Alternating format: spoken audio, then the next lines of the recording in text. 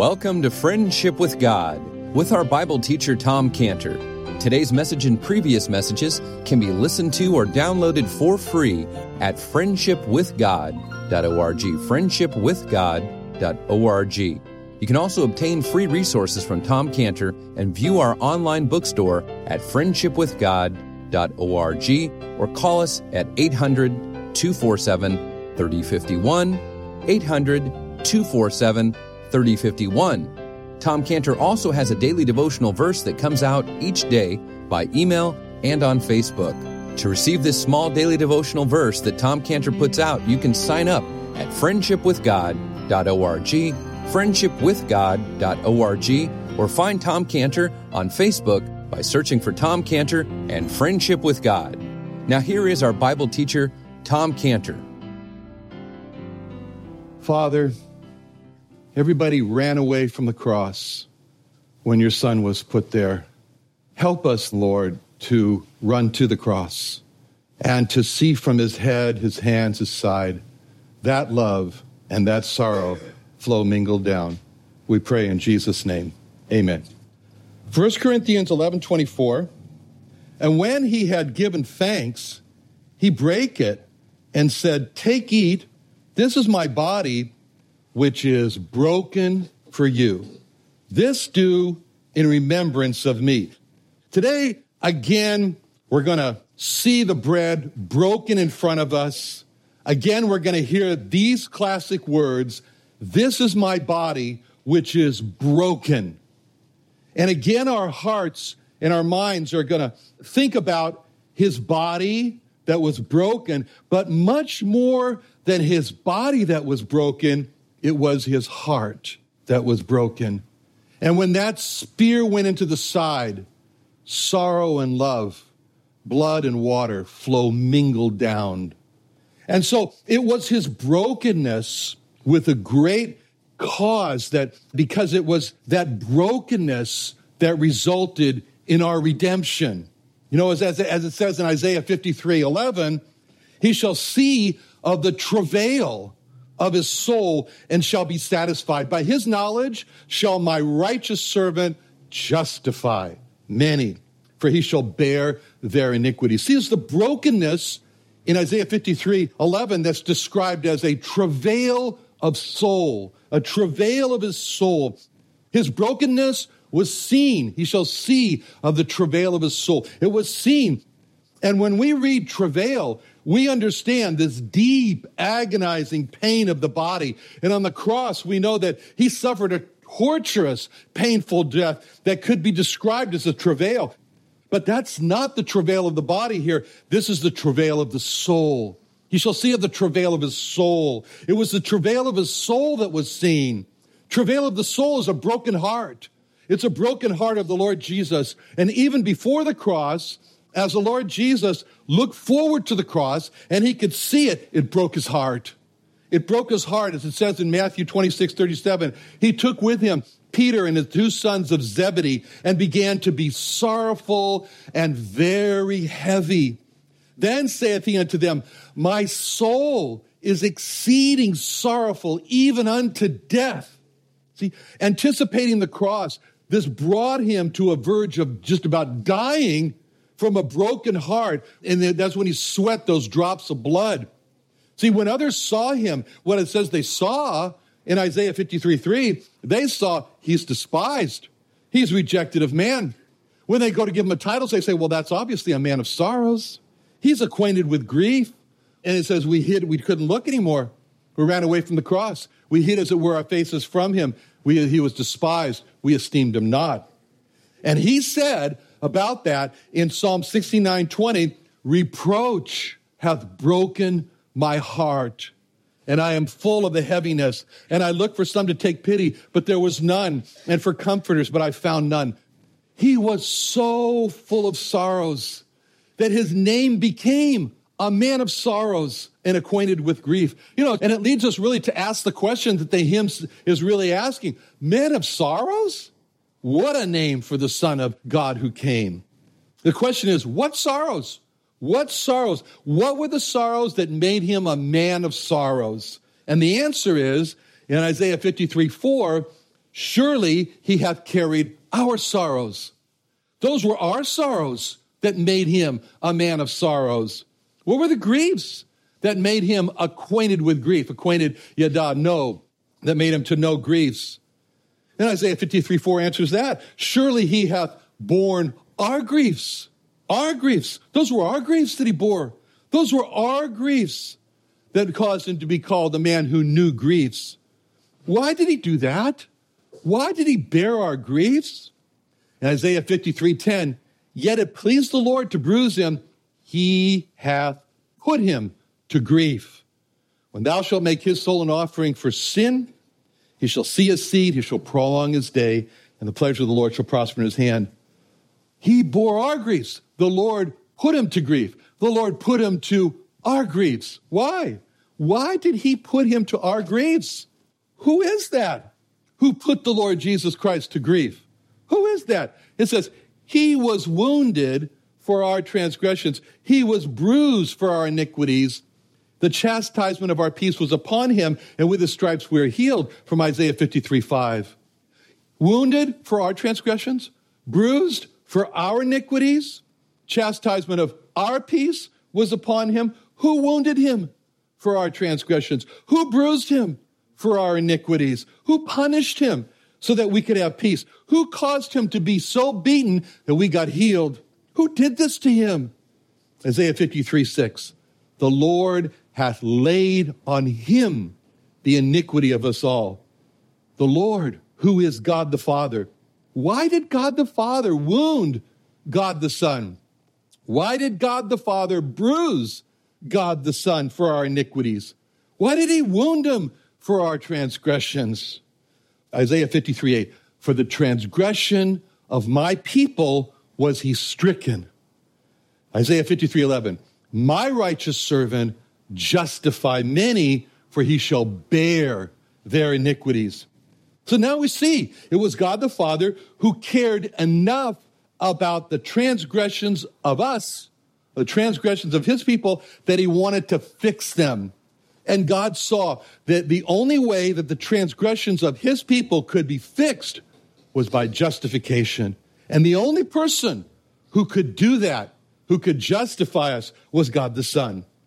And when we see God the Father giving his Son to fix our problem of our sins by justifying us through the death of his Son, we ask a question. What must God the Father be like? I mean, have you ever looked at a flower and asked, since God made this flower, what must he be like? You know, a little boy asked a friend of mine, Daddy, what is God like? And my friend's answer was, do you want to go to Sunday school? The little boy heard the word school. He's horrified and says, no, I wasn't going to go to school. The little boy didn't want to go to school. He just wanted to know what God was like. Have you ever looked at a flying bird in the sky and asked the question, God made that bird, what must God be like? Have you ever asked the question, when God the Father, what he did to God the Son to justify me, what must God be like? Now, he must be a person who loves to give. He must be a person who loves to love. He must be a person who loves to care for others and to help them. He must be a perfect mixture of strength and gentleness. He must be filled with compassion and concern for others. See, the sorrow carrying, the grief bearing, the transgression wounding, the iniquity bruising, the punishment for peace made him say to the Father in John 12:27, now is my soul troubled. Now is my soul troubled. In other words, now is my heart broken. His soul was troubled because he was in a state of anguish. The anguish that comes from the feeling of being just hemmed in, trapped, with no way to escape. It was the state of his soul and this anguish that described him in Hebrews 5:7, who in the days of his flesh, when he had offered up prayers and supplications with strong crying and tears unto him that was able to save him from death, was heard and that he feared. That's the Lord Jesus, strong crying and tears. And when he said, this is my body, which is broken for you, he could have also said, this is my heart, which is broken for you. See, when it says he was a man of sorrows and acquainted with grief, it means he was a man of a broken heart. Our Savior is a Savior of a broken heart. The Lord Jesus Christ, our Savior, is the Savior of a broken heart. The Lord Jesus Christ, our Savior, is the Savior of a travailing soul. And to see him this way, when it says in Isaiah 53:11, he shall see of the travail of his soul. The Lord Jesus Christ is the Savior of a broken heart and of a travailing soul. Have you ever thought about that? Have you ever had a broken heart and a travailing soul? I mean, do I know a broken heart and a travailing soul? The Messiah, the Lord Jesus Christ, is the Lord of a broken heart and a travailing soul. The one who dwells inside of us, the Lord Jesus Christ, is the Messiah of a broken heart and a travailing soul. So the question is, that was then. Does he still have a broken heart? Does he still have a broken heart today? Does he still have a travailing soul? I mean, that was at the cross. Isn't the cross finished? So isn't the broken heart? He still has a broken heart. He still has a travailing soul. His broken heart did not end at the cross. And he longs to hear an echo in our hearts over what breaks his heart today. Well, what breaks his heart today? What is the Lord travailing now in heaven over? What does he have a broken heart in heaven now?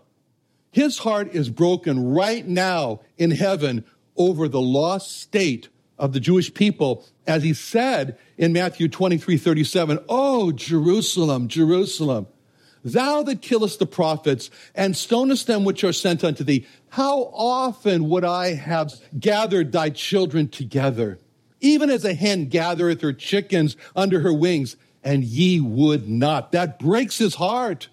That breaks his heart when he said, how often would I have gathered and ye would not? That's a heartbreak for him.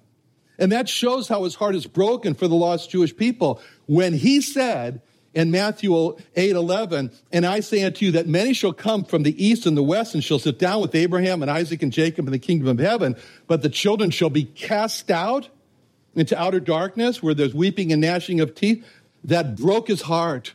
That breaks his heart. That breaks his heart today. His heart is broken for the Jewish people or the people of the kingdom who are cast into outer darkness. And when he says about Israel in Hosea 13:9, "Oh, Israel, thou hast destroyed thyself, but in me is thy help." His heart's broken. When he sees the Jewish people destroying themselves, refusing to turn to the Lord Jesus, his heart's broken. It's broken now. He's travailing right now over every Jewish person who goes to hell. And he looks for that echo of his broken heart over Israel, like Paul had that echo in his heart in Romans 9:2 when he said, "I have great heaviness and continual sorrow in my heart for my people who are Israelites." But his broken heart is not just for the Jewish people. As it says in 1 Timothy 2:3-4, God our Savior, who will have all men to be saved and to come unto the knowledge of the truth. He looks on all men. He wants all men to be saved and to come to the knowledge of the truth that Jesus Christ is God. But he sees, he looks and he sees, but all men are not saved. He looks and he sees, but all men are not coming to the truth, to the knowledge of the truth. And when he sees that all men are not saved and are not coming to the knowledge of the truth, his heart is broken. His soul is put into travail. He has a broken heart. He looks at all men, and his desire is, as it says in 2 Peter 3:9, "The Lord is not slack concerning his promise." Some men count slackness, long-suffering to usward, "not willing that any should perish, but that all should come to repentance." The Lord Jesus Christ is not willing that any person perish and go to hell. He said in Matthew 7:13, "Enter ye in at the strait gate, for wide is the gate, broad is the way that leads to destruction, and many there be which go in thereat." He is not willing that any soul should perish, yet he sees many perishing and being destroyed in hell. And when he sees those perishing, it breaks his heart. It puts his soul in travail over each sinner that refuses to repent and each sinner who sends himself unnecessarily to hell. His heart's broken over that. He's travailing in heaven right now over every lost person who's going to hell. He looks at his church. He looks at his church today, and he says, 2 Corinthians 6:17, wherefore come out from among them, and be ye separate, saith the Lord, and touch not the unclean thing, and I will receive you, and will be a father unto you, and you shall be my sons and daughters, saith the Lord God Almighty. But he sees his church, and he sees his church is not coming out of the world. He sees his church is not separating itself from the world. He sees his church is touching the uncleanness of unclean sexual pornography, the perversion. His heart's broken. His heart's travailing in heaven today over the worldliness of the church. He gives to his church his word, which is full of promises. In 2 Corinthians 7:11, having therefore these promises, dearly beloved, let us cleanse ourselves from all filthiness of the flesh and spirit, perfecting holiness in the fear of the Lord.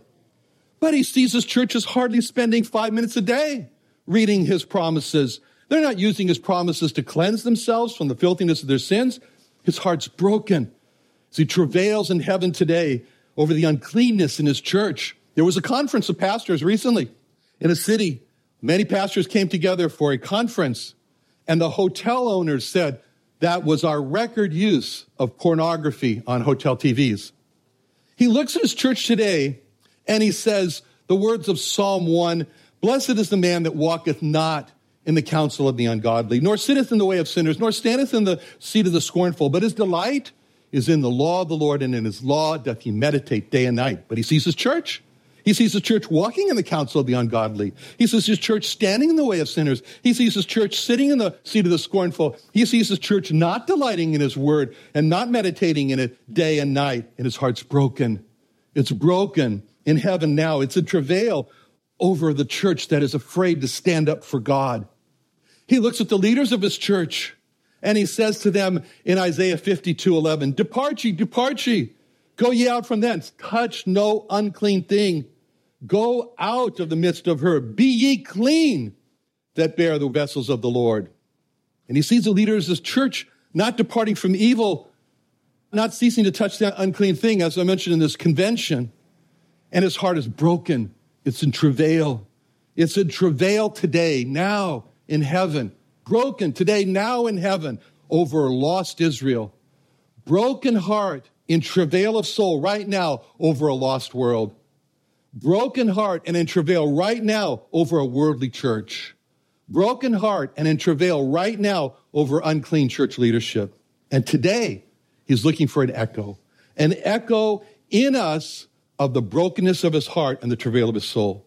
So today, when we hear again the word broken for the bread, let's vow to let him find in us an echo of a broken heart and a travailing soul over what breaks his heart and puts his soul in travail. 1 Peter chapter 2, verse 24, and these two verses, 1 Peter 2, 24 through 25, where Peter wrote to us, who his own self bare our sins in his own body on the tree, that we being dead to sin should live unto righteousness, by whose stripes you were healed. For you were as sheep going astray, but are now returned unto the shepherd and bishop of your souls. So in particular, to focus in on this verse 24, who his own self bare our sins in his own body on the tree. So to understand communion, we've studied the meaning of the breaking of the bread. And now what we want to do this morning is to turn our concentration over to the self-sacrifice of the Lord Jesus Christ on the cross. And for that purpose, this verse harnesses our thoughts because it gives us a spotlight that centers our attention with a statement here that's just so full of wonder. We could spend so much time, but it's this statement in verse 24, who his own self bare our sins in his own body on the tree.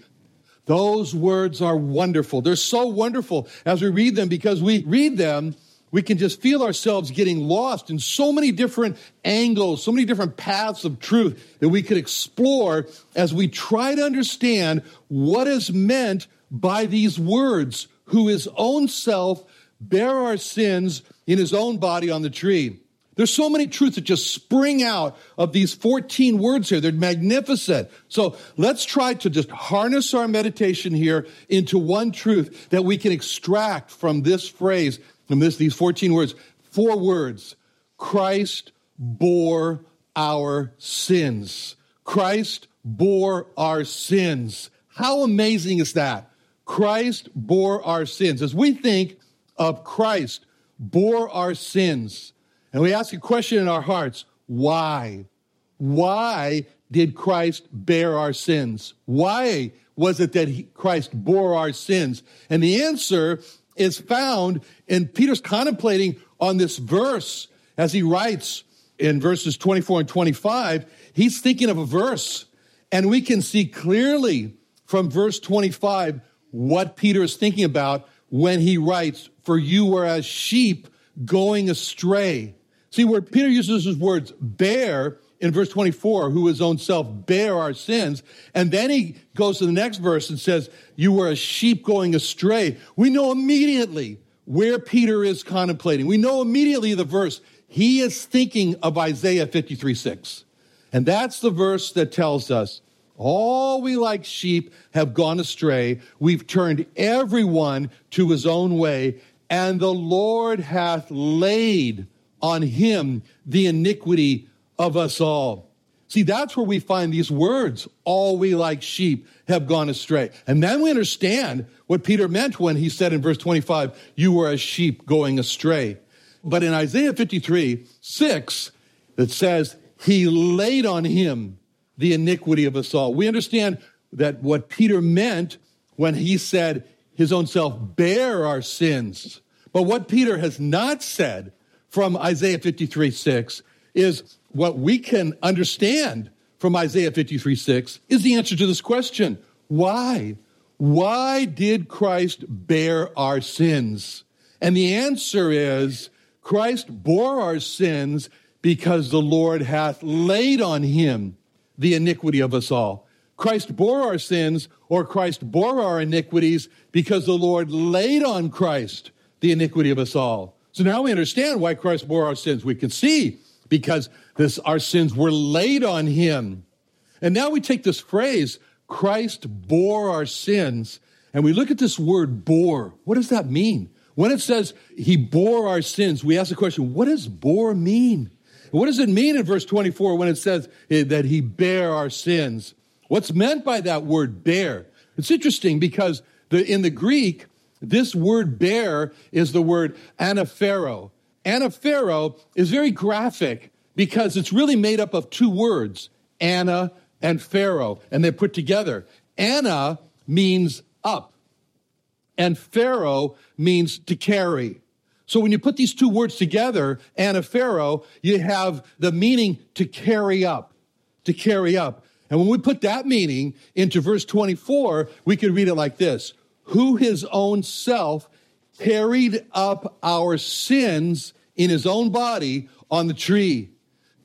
Let's pray. Help us, Lord. Help us, we pray, to enter in now to the spirit of Calvary that covers it all. In Jesus' name, amen.